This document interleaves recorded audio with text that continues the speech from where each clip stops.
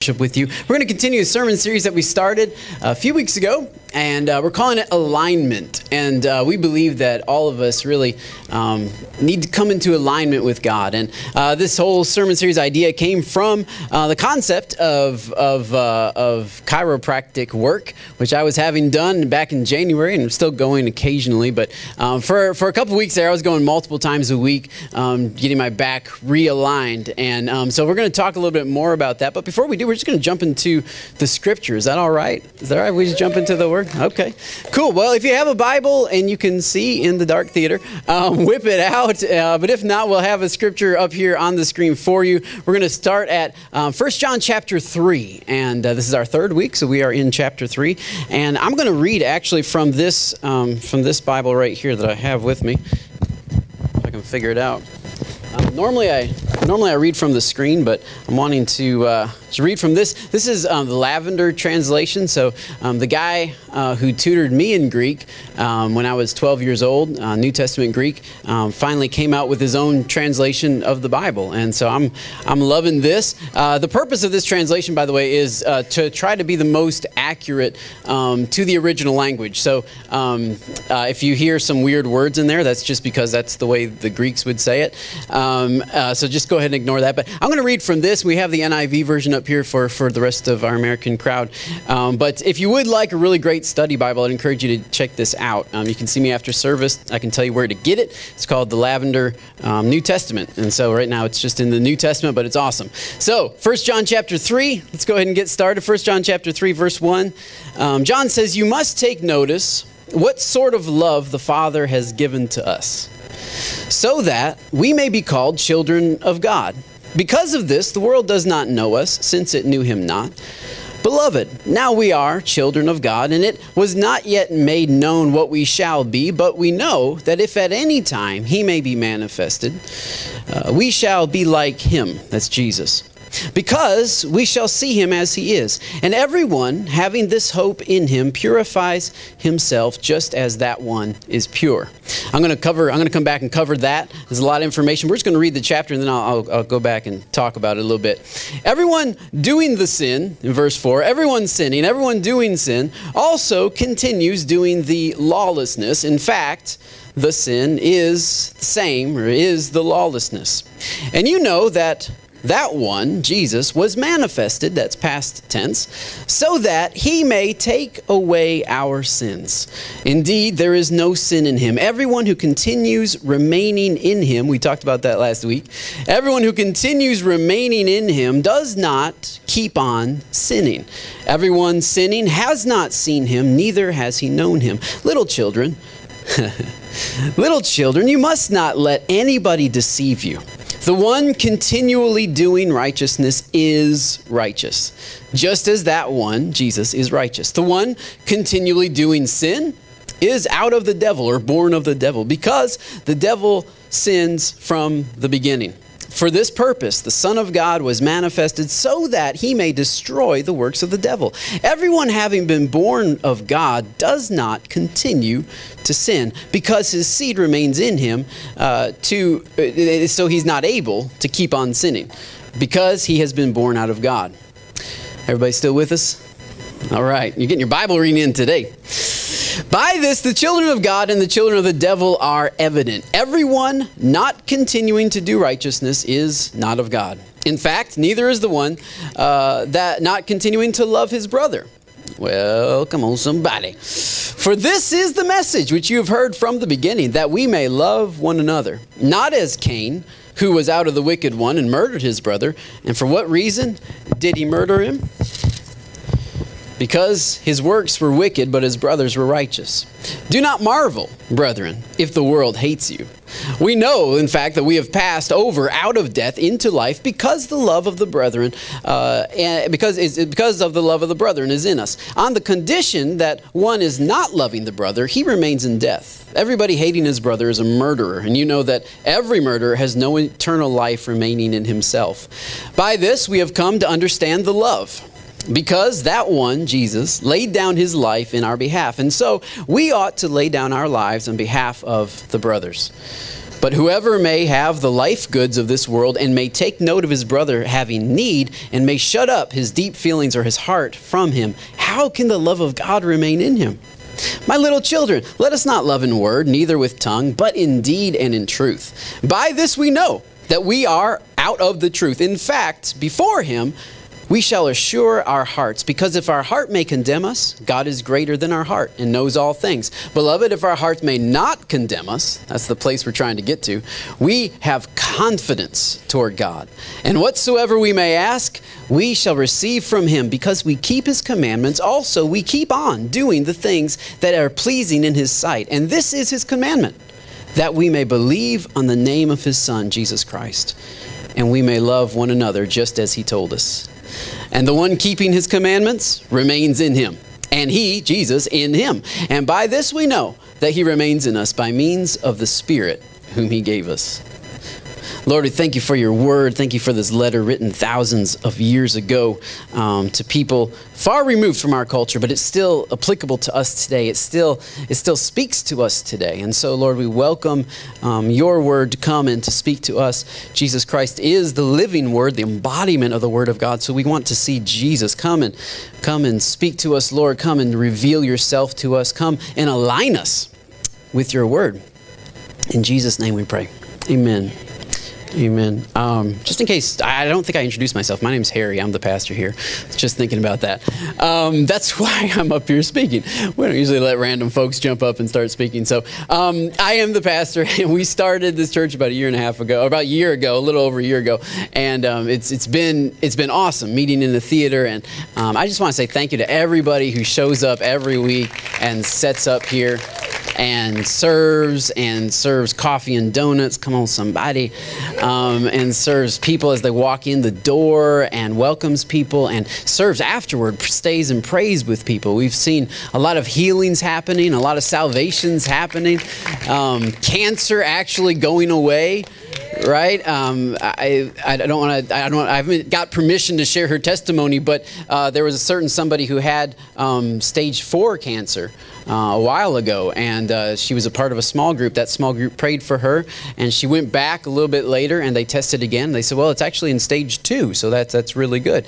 And then that was an answer to prayer. We were excited. I mean, anything going back down the other way is good. And so but then she needed one more test just before they did this little operation that wasn't going to happen. The operation wasn't as big as originally they thought it was going to be. So, that was an answer to prayer. Then they said, well, we got to do this other test just to see where you are at now. And they said, well, there's actually nothing. There's no cancer there at all. We can't find anything. The doctors kept using the word odd. They said, that's odd. That's odd. Yeah, Jesus is odd. He is. He's a strange one, man. Like, one day cancer's there, one day it's not. Like, it's odd. It doesn't normally happen. It's called a miracle. And that's just one, honestly, of several, like a plethora of things I could stand up and say. But bottom line is, I feel like God's doing some wonderful things here at City Chapel, here in South Austin, and I'm excited about that. But this sermon series came out of really a desire to see greater things, a desire to see more health and more healing come to each and every one of us. And I say us because I mean myself too. Like I need to become more aligned with God's word. And alignment is so powerful. And we see this really in the beginning of chapter 3. If you look at the beginning of chapter 3, we can throw up that slide. John he's basically he's answering the question that would have arrived in our minds from chapter 2. And so if you weren't here last week, we record all of our sermons. They're on podcast. You can go to our website and listen. But really, chapter 2 is all about remaining. John says you need to remain, you need to abide, you need to stay. We said that Jesus is kind of like a couch, a ladder, and the sky. So for those of you who think that's blasphemy, you just have to listen to the sermon, okay? It's not like, we're not literal. He's not a ladder. He's not a couch. Anyway, but we believe in remaining, abiding. That's what John's challenging his readers. He's challenging them in chapter 2 to abide and to remain. But chapter 3 really is the answer to chapter 2. Chapter 3 tells you how you can accomplish chapter 2. And so I love this chapter because this is the how to chapter 2. Chapter 2 is a remain, abide, stay with Jesus, keep going, keep on going. And so chapter 3 tells us how we can do that. And he starts off with this argument. He starts off and he says, you must take notice of the kind of love that God has poured out. So the first step in remaining in Christ, abiding in Christ, is focusing on the love of God. You have to remember the kind of love that he has given to you and I. You have to take notice. You have to keep that in the forefront of your mind. He says we must take notice so that we may be called the children of God.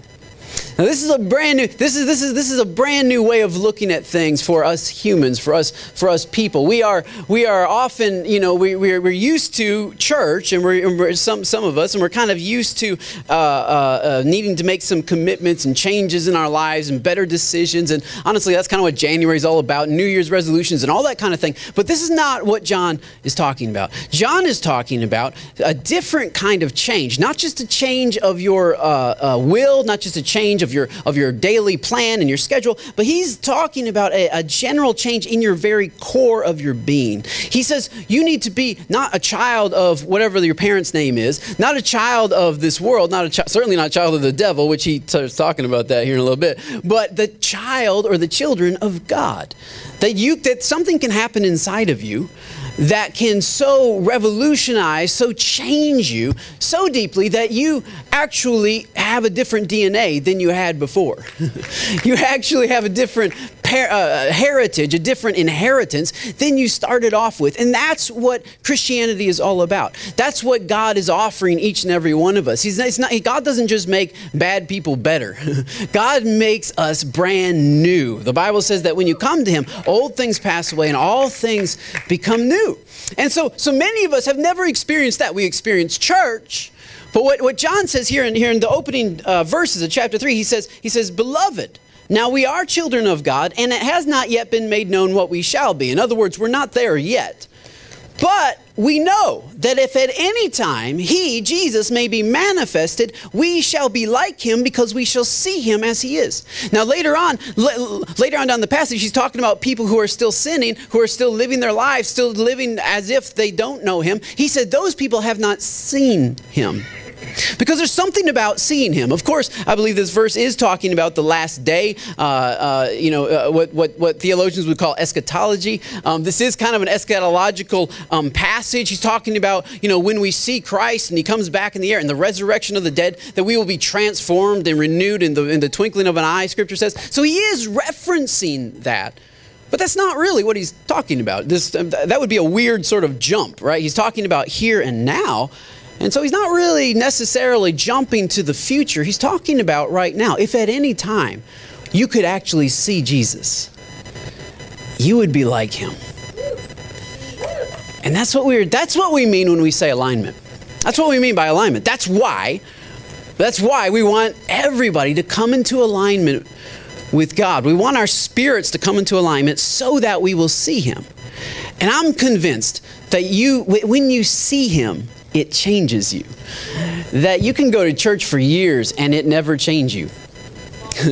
Because you just see church, or you just see a pastor, or you just see, we often put the focus on, seeing worship or seeing power, right? The power of God. But you can see the power of God, and that's impressive.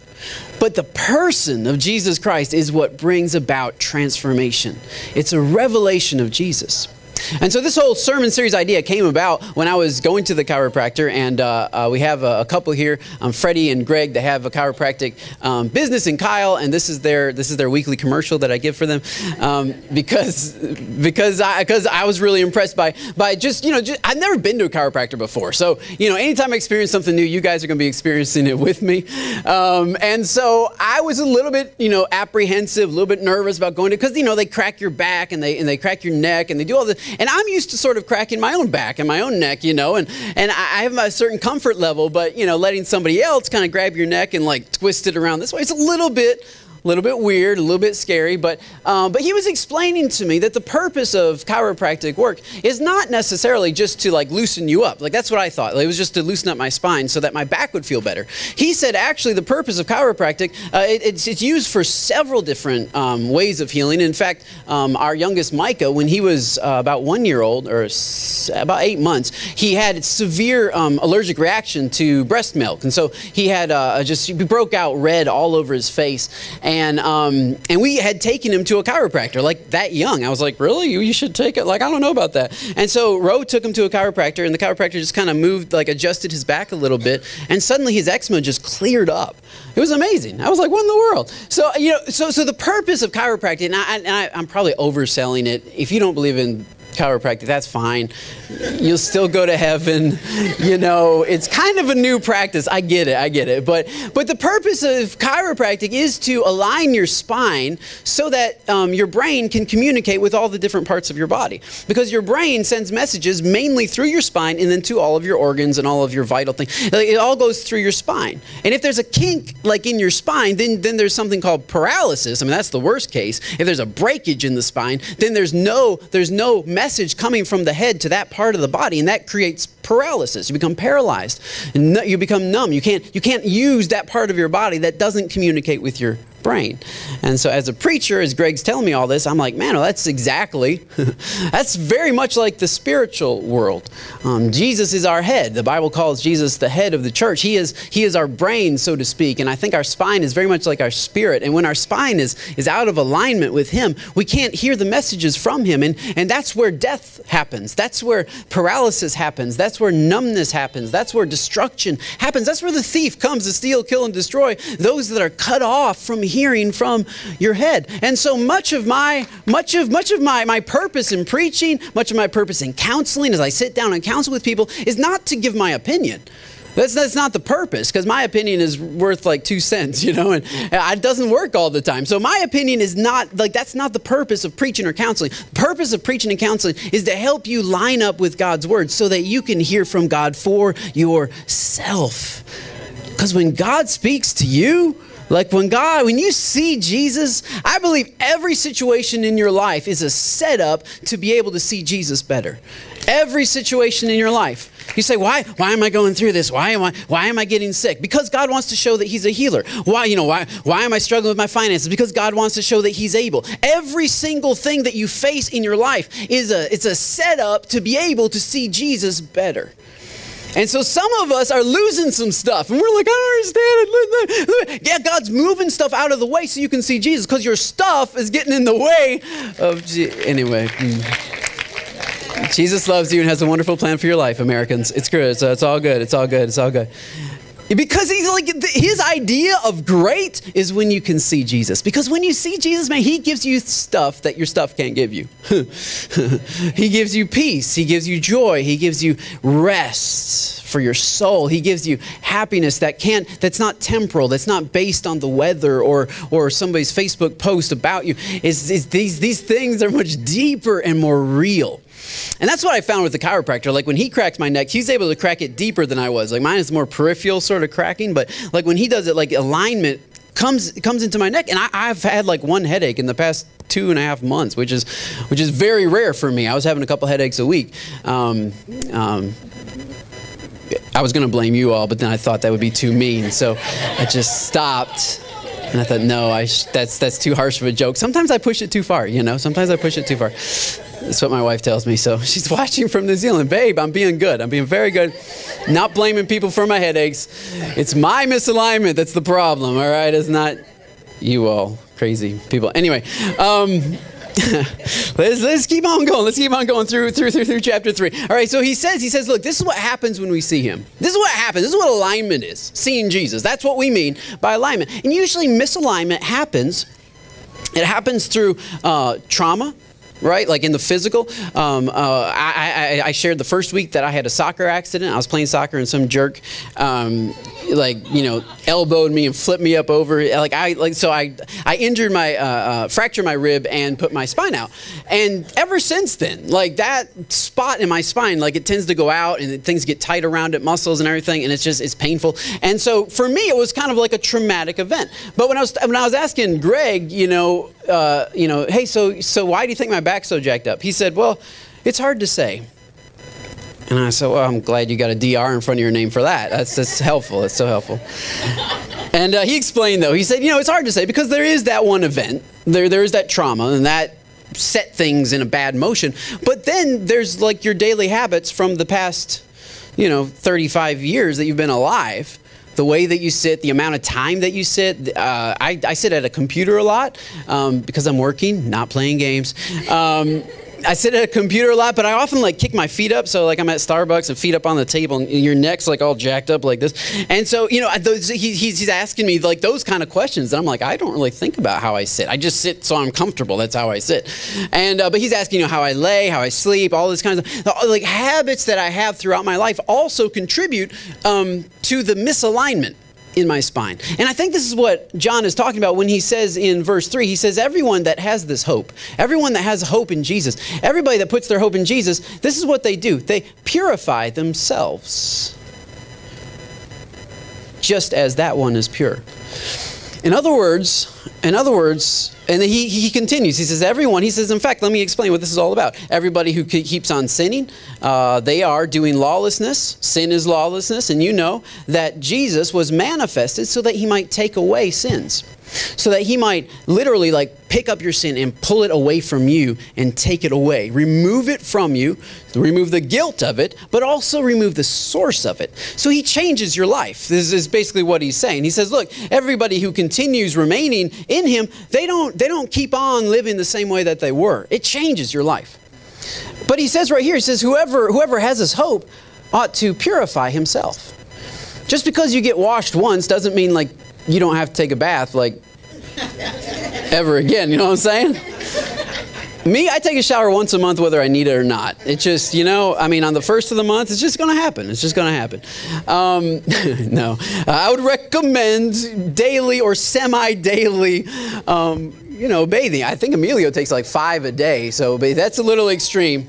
That's a little bit extreme, but he's just like that. But this is what he's saying. He says you got to purify yourself. So you do come to God. He does do something inside of you, but then there's a process. And this is really in great contradiction to what the Gnostics were teaching during that time. We'll get into that here in a second, but I really think he's talking about cleaning up like your daily habits.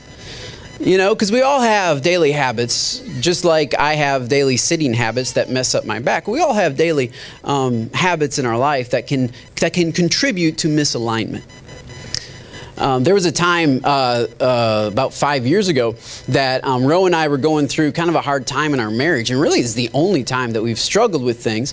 And what I found was about 6 months later, I was like really thinking, examining it. I realized that I was listening to this particular band, like this one band, and like all their songs were like breakup songs and like growing apart songs, and like kind of I loved the music and I loved the songs actually because it's great poetry, but I realized like this isn't helping me.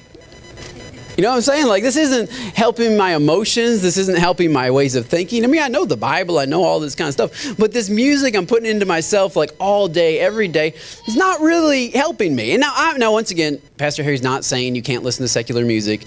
I think if you listen to Christian music too much, you might get depressed. But, like... It's like, I've heard that song. Nope, those are different words. Hold on. I lived in Nashville for a while, so I can say that. Okay, all right.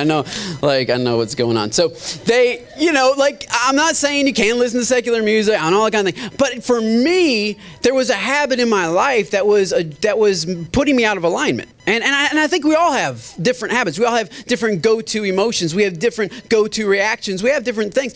I was excited when somebody told me last week that they cut up a credit card because they're needing to get into alignment. And I love that because it's not that credit cards are evil and you can't have a credit card or you go to hell. But sometimes it's a bad habit to be like, oh, I'll just put it on the card. I'll just put it on the card. I'll just put it on the card. And then you wonder why you're stressed all the time about the bills because of your misalignment of your just relying on that credit card instead of saying, well, I can't afford it, so I'm not going to, well, come on, somebody. Anyway, this is called like alignment. This is how we come into alignment. He says, everybody who has hope in Jesus, they ought to be checking themselves out for any kind of impurity, any kind of thing that they need to scrub off and clean up and change in their daily habits, their daily life. Sometimes it's not a trauma that happened to you. Sometimes it's just the way in which you go about your day, the music you listen to, the movies you watch, the stuff, the places that you go, the stuff that fills up your life.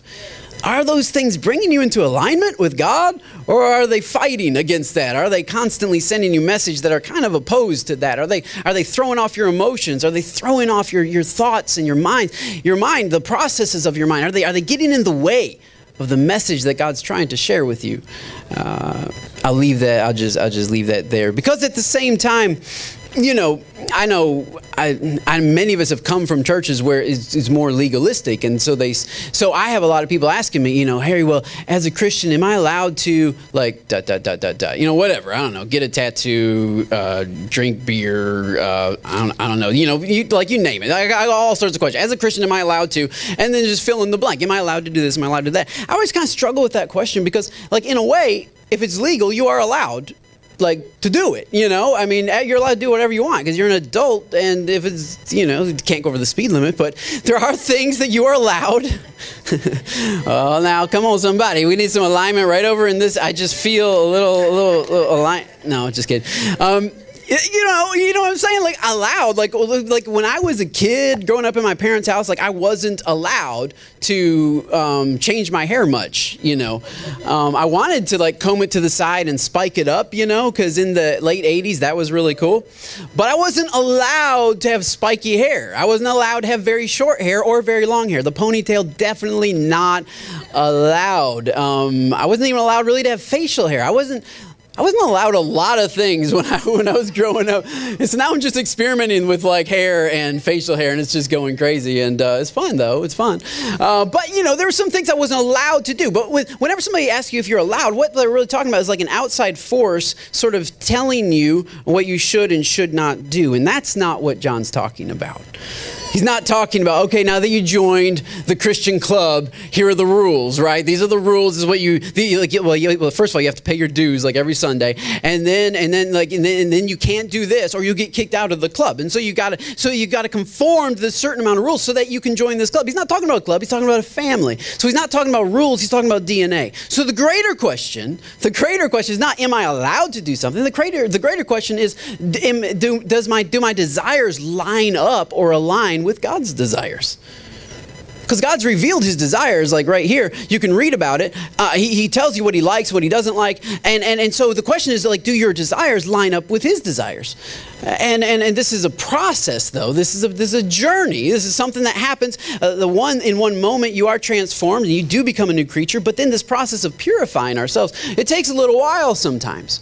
But this is what John says. And John says, little children, you must not let anyone deceive you. The one continually doing righteousness is righteous, just as he is righteous, and the one continually doing sin is of the devil. Now, why in the world would he have to say that? It sounds kind of redundant to us. But he's saying that because he's dealing with a false teaching that had risen up in the church called Gnosticism. We've been talking a lot about Gnosticism. But John says this phrase several times. Don't let anybody deceive you. Don't let anybody lie to you. Because there were people in the church that were coming along saying, we are Christians, we just believe a little bit differently than you, we've received special knowledge, and so we got this great idea. And one of the things that they taught is that there was a huge separation between your body and your spirit. Your body was unredeemably sinful. You were just your body. You're going to do sin stuff. You're going to do sinful things because you are human. And that's what they said. They said everything that's human is always sinful all the time. They can't help themselves.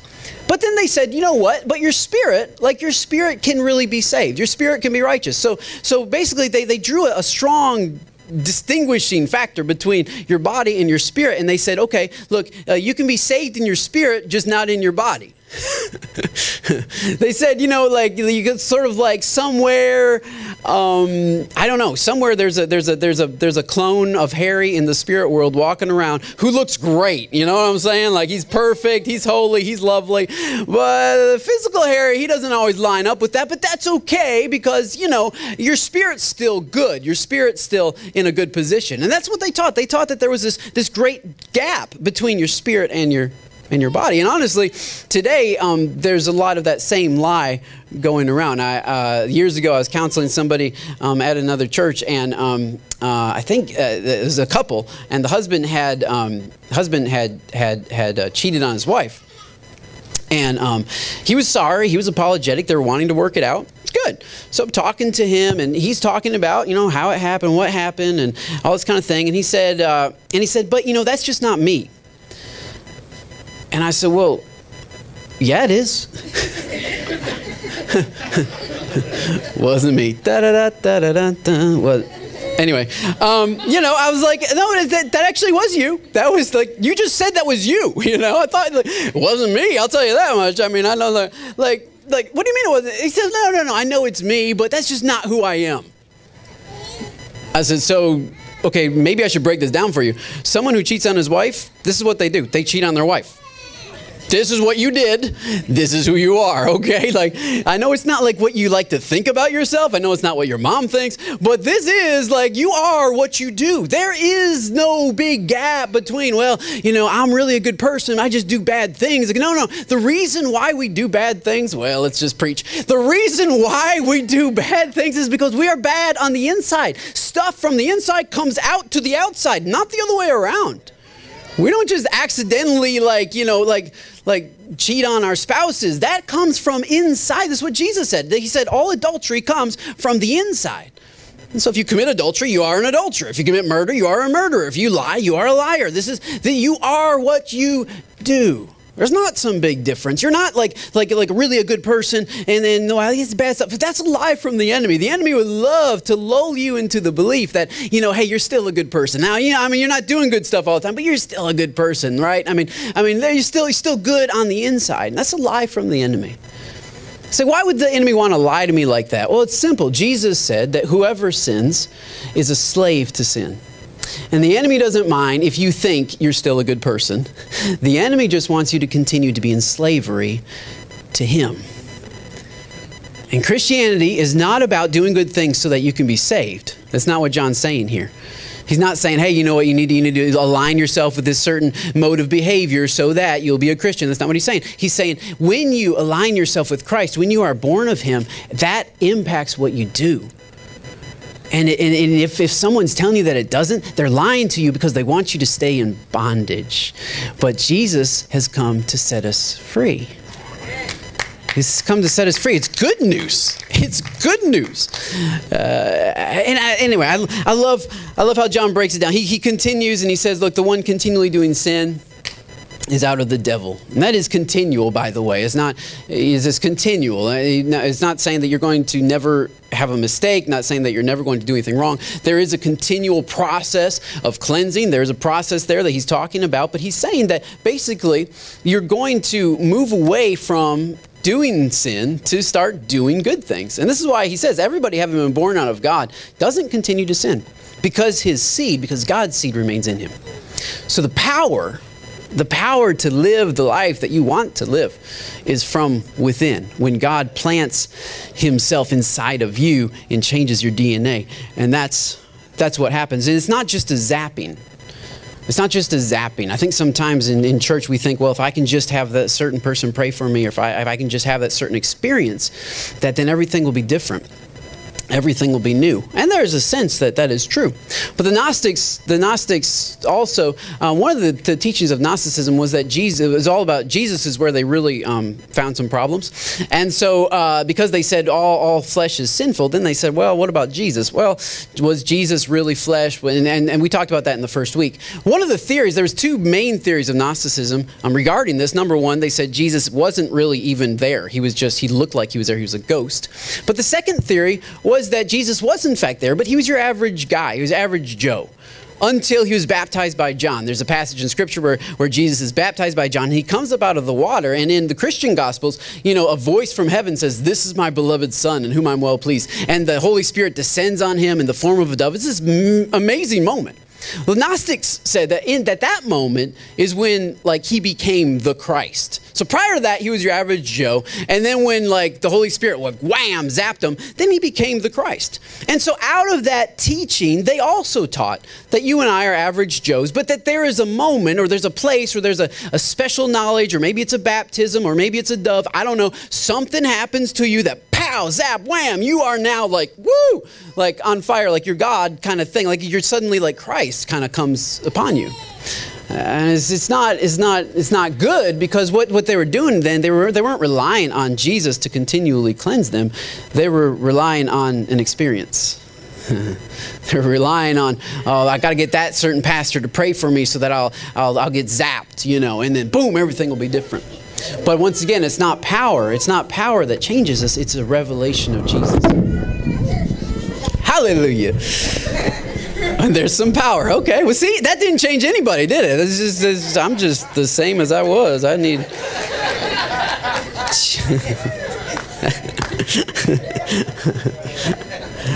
I've been in church a while. I've seen some stuff. I've seen stuff that I believe in.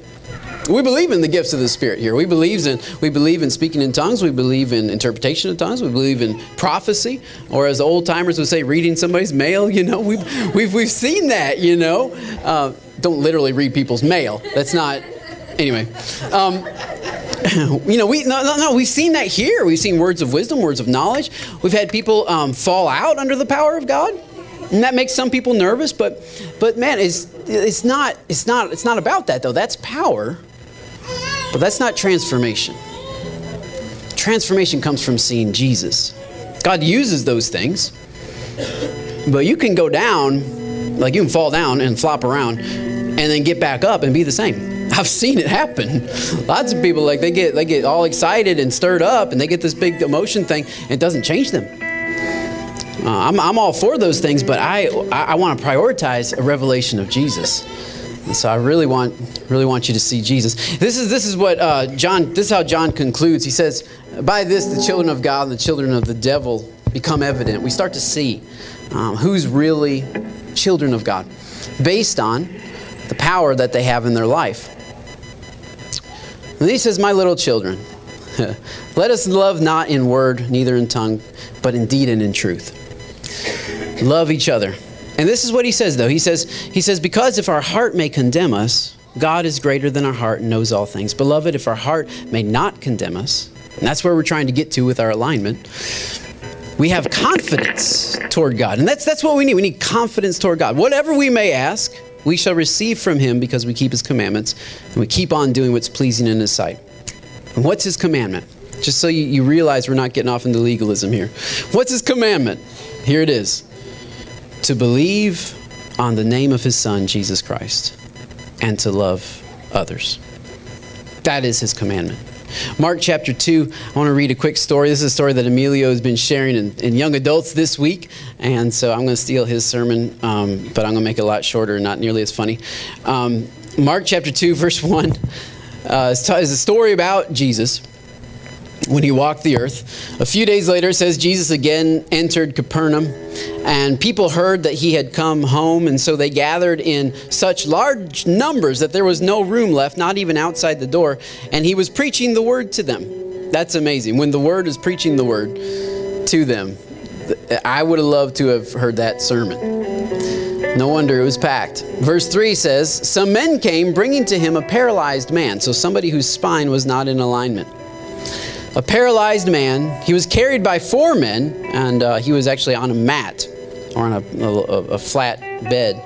Since they could not get to Jesus because of the crowd, they made an opening in the roof above Jesus by digging through it, and then lowered the mat that the man was lying on.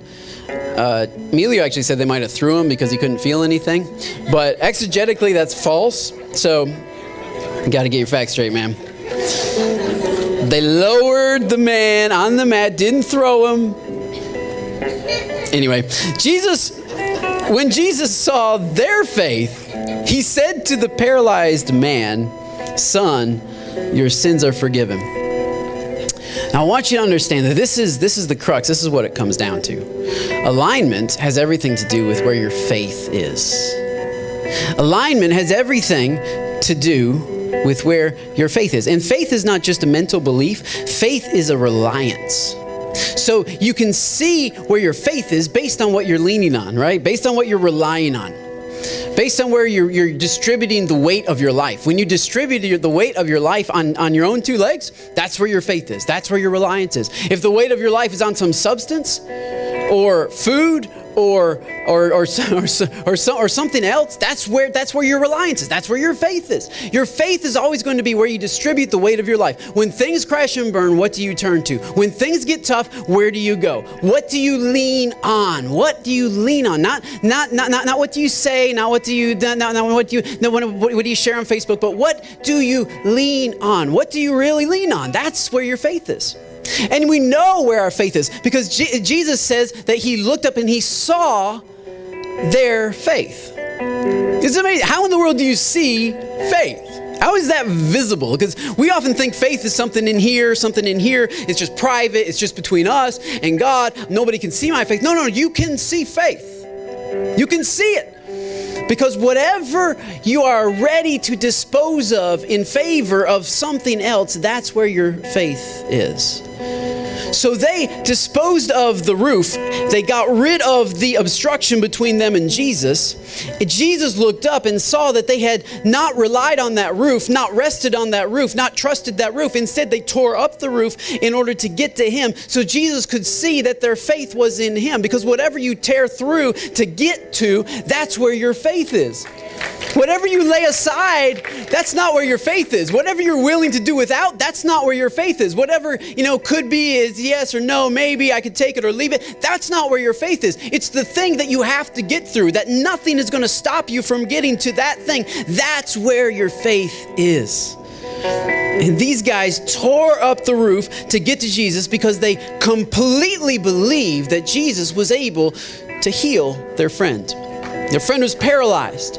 Jesus was able to bring alignment to his spine so that feeling could come back into his limbs, so that life could come back into his body, so that he could return home to his wife and to his kids. They had faith for that.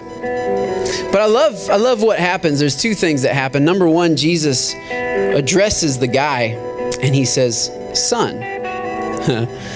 Now in 1 John, we're talking a lot about like, whose child are you? Whose child are you?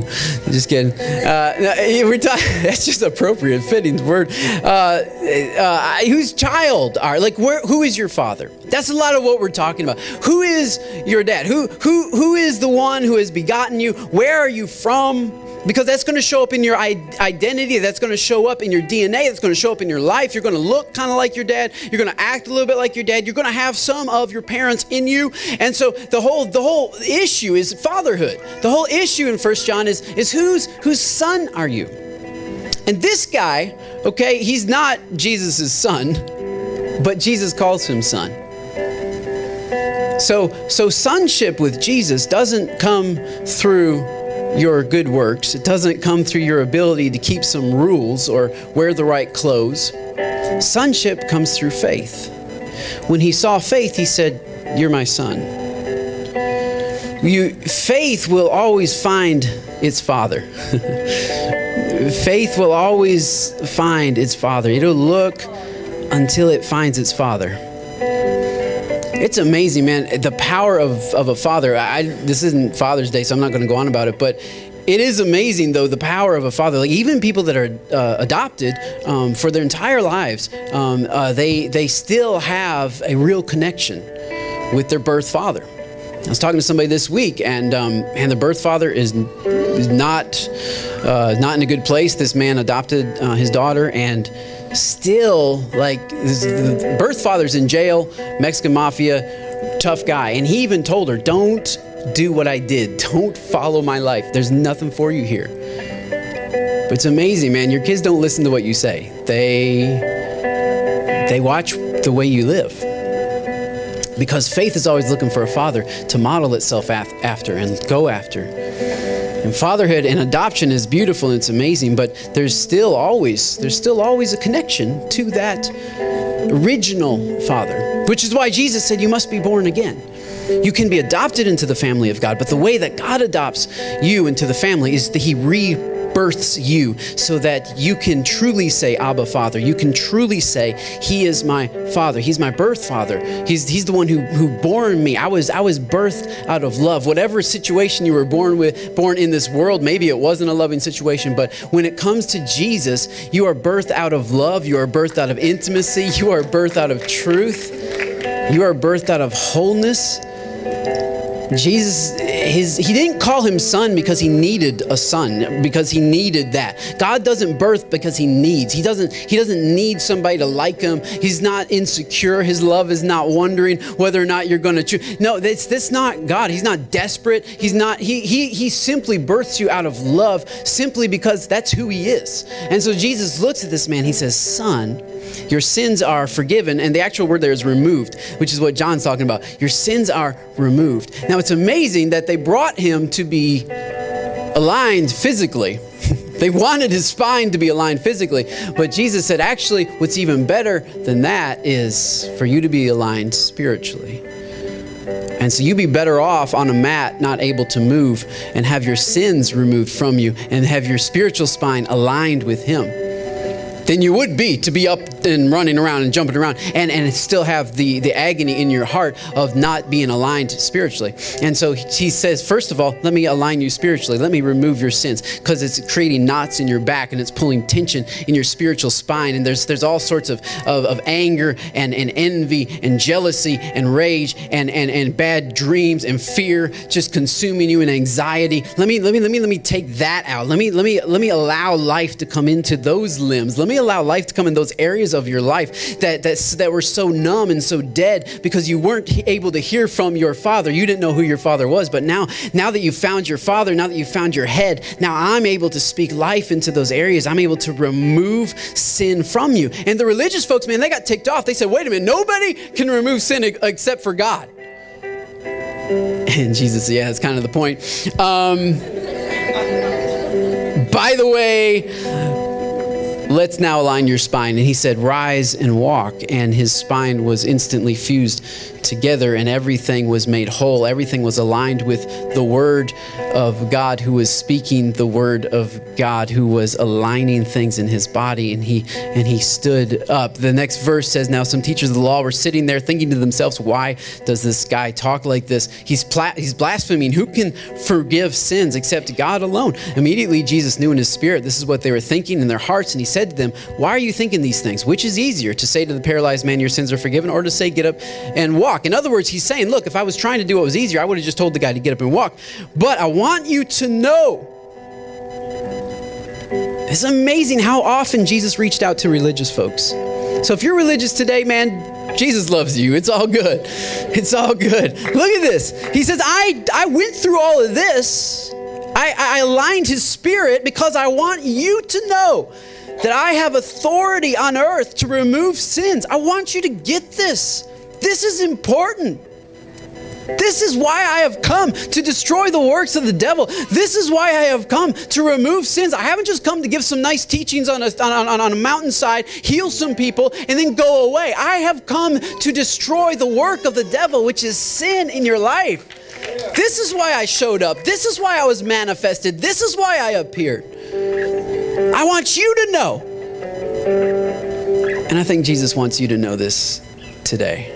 I think every situation he's trying to reveal himself. Every situation he's trying to open up and unveil himself. He's hiding. He's hiding in the corners of your job. He's hiding in the recesses of your mind and in your life. He's been there all along. You just haven't seen him.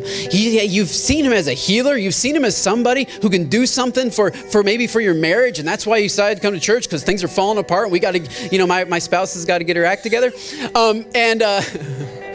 Don't look around right now. Just look straight ahead. Just look straight ahead. Come on, somebody. It might not be her. It might be him. But either way, there's some kind of paralysis. And you're like, we got to get this fixed. We got to get to church. But Jesus has brought you here so that you would know that, yeah, he can deal with your marriage. He can deal with your finances. He can deal with your work situation. But really what he wants to do is he wants to align your spirit. He can remove the root cause of your selfishness. And it is inside of you. And nobody can remove this but God alone.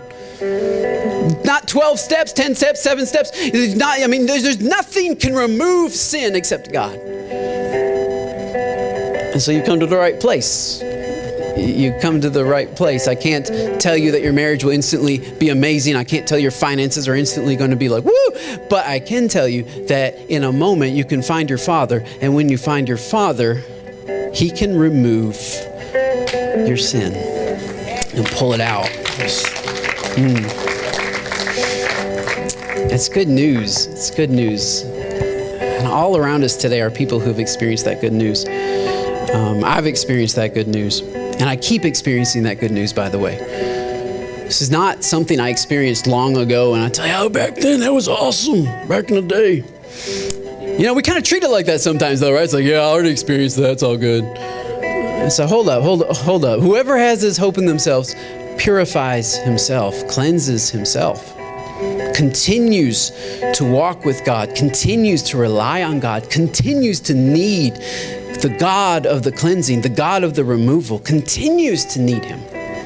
It's not just for those weird people off the street who, they need Jesus. No, this is all of us. We need Him to continue to align us because we are so bent and so twisted, and our habits are such that our spirits get out of alignment.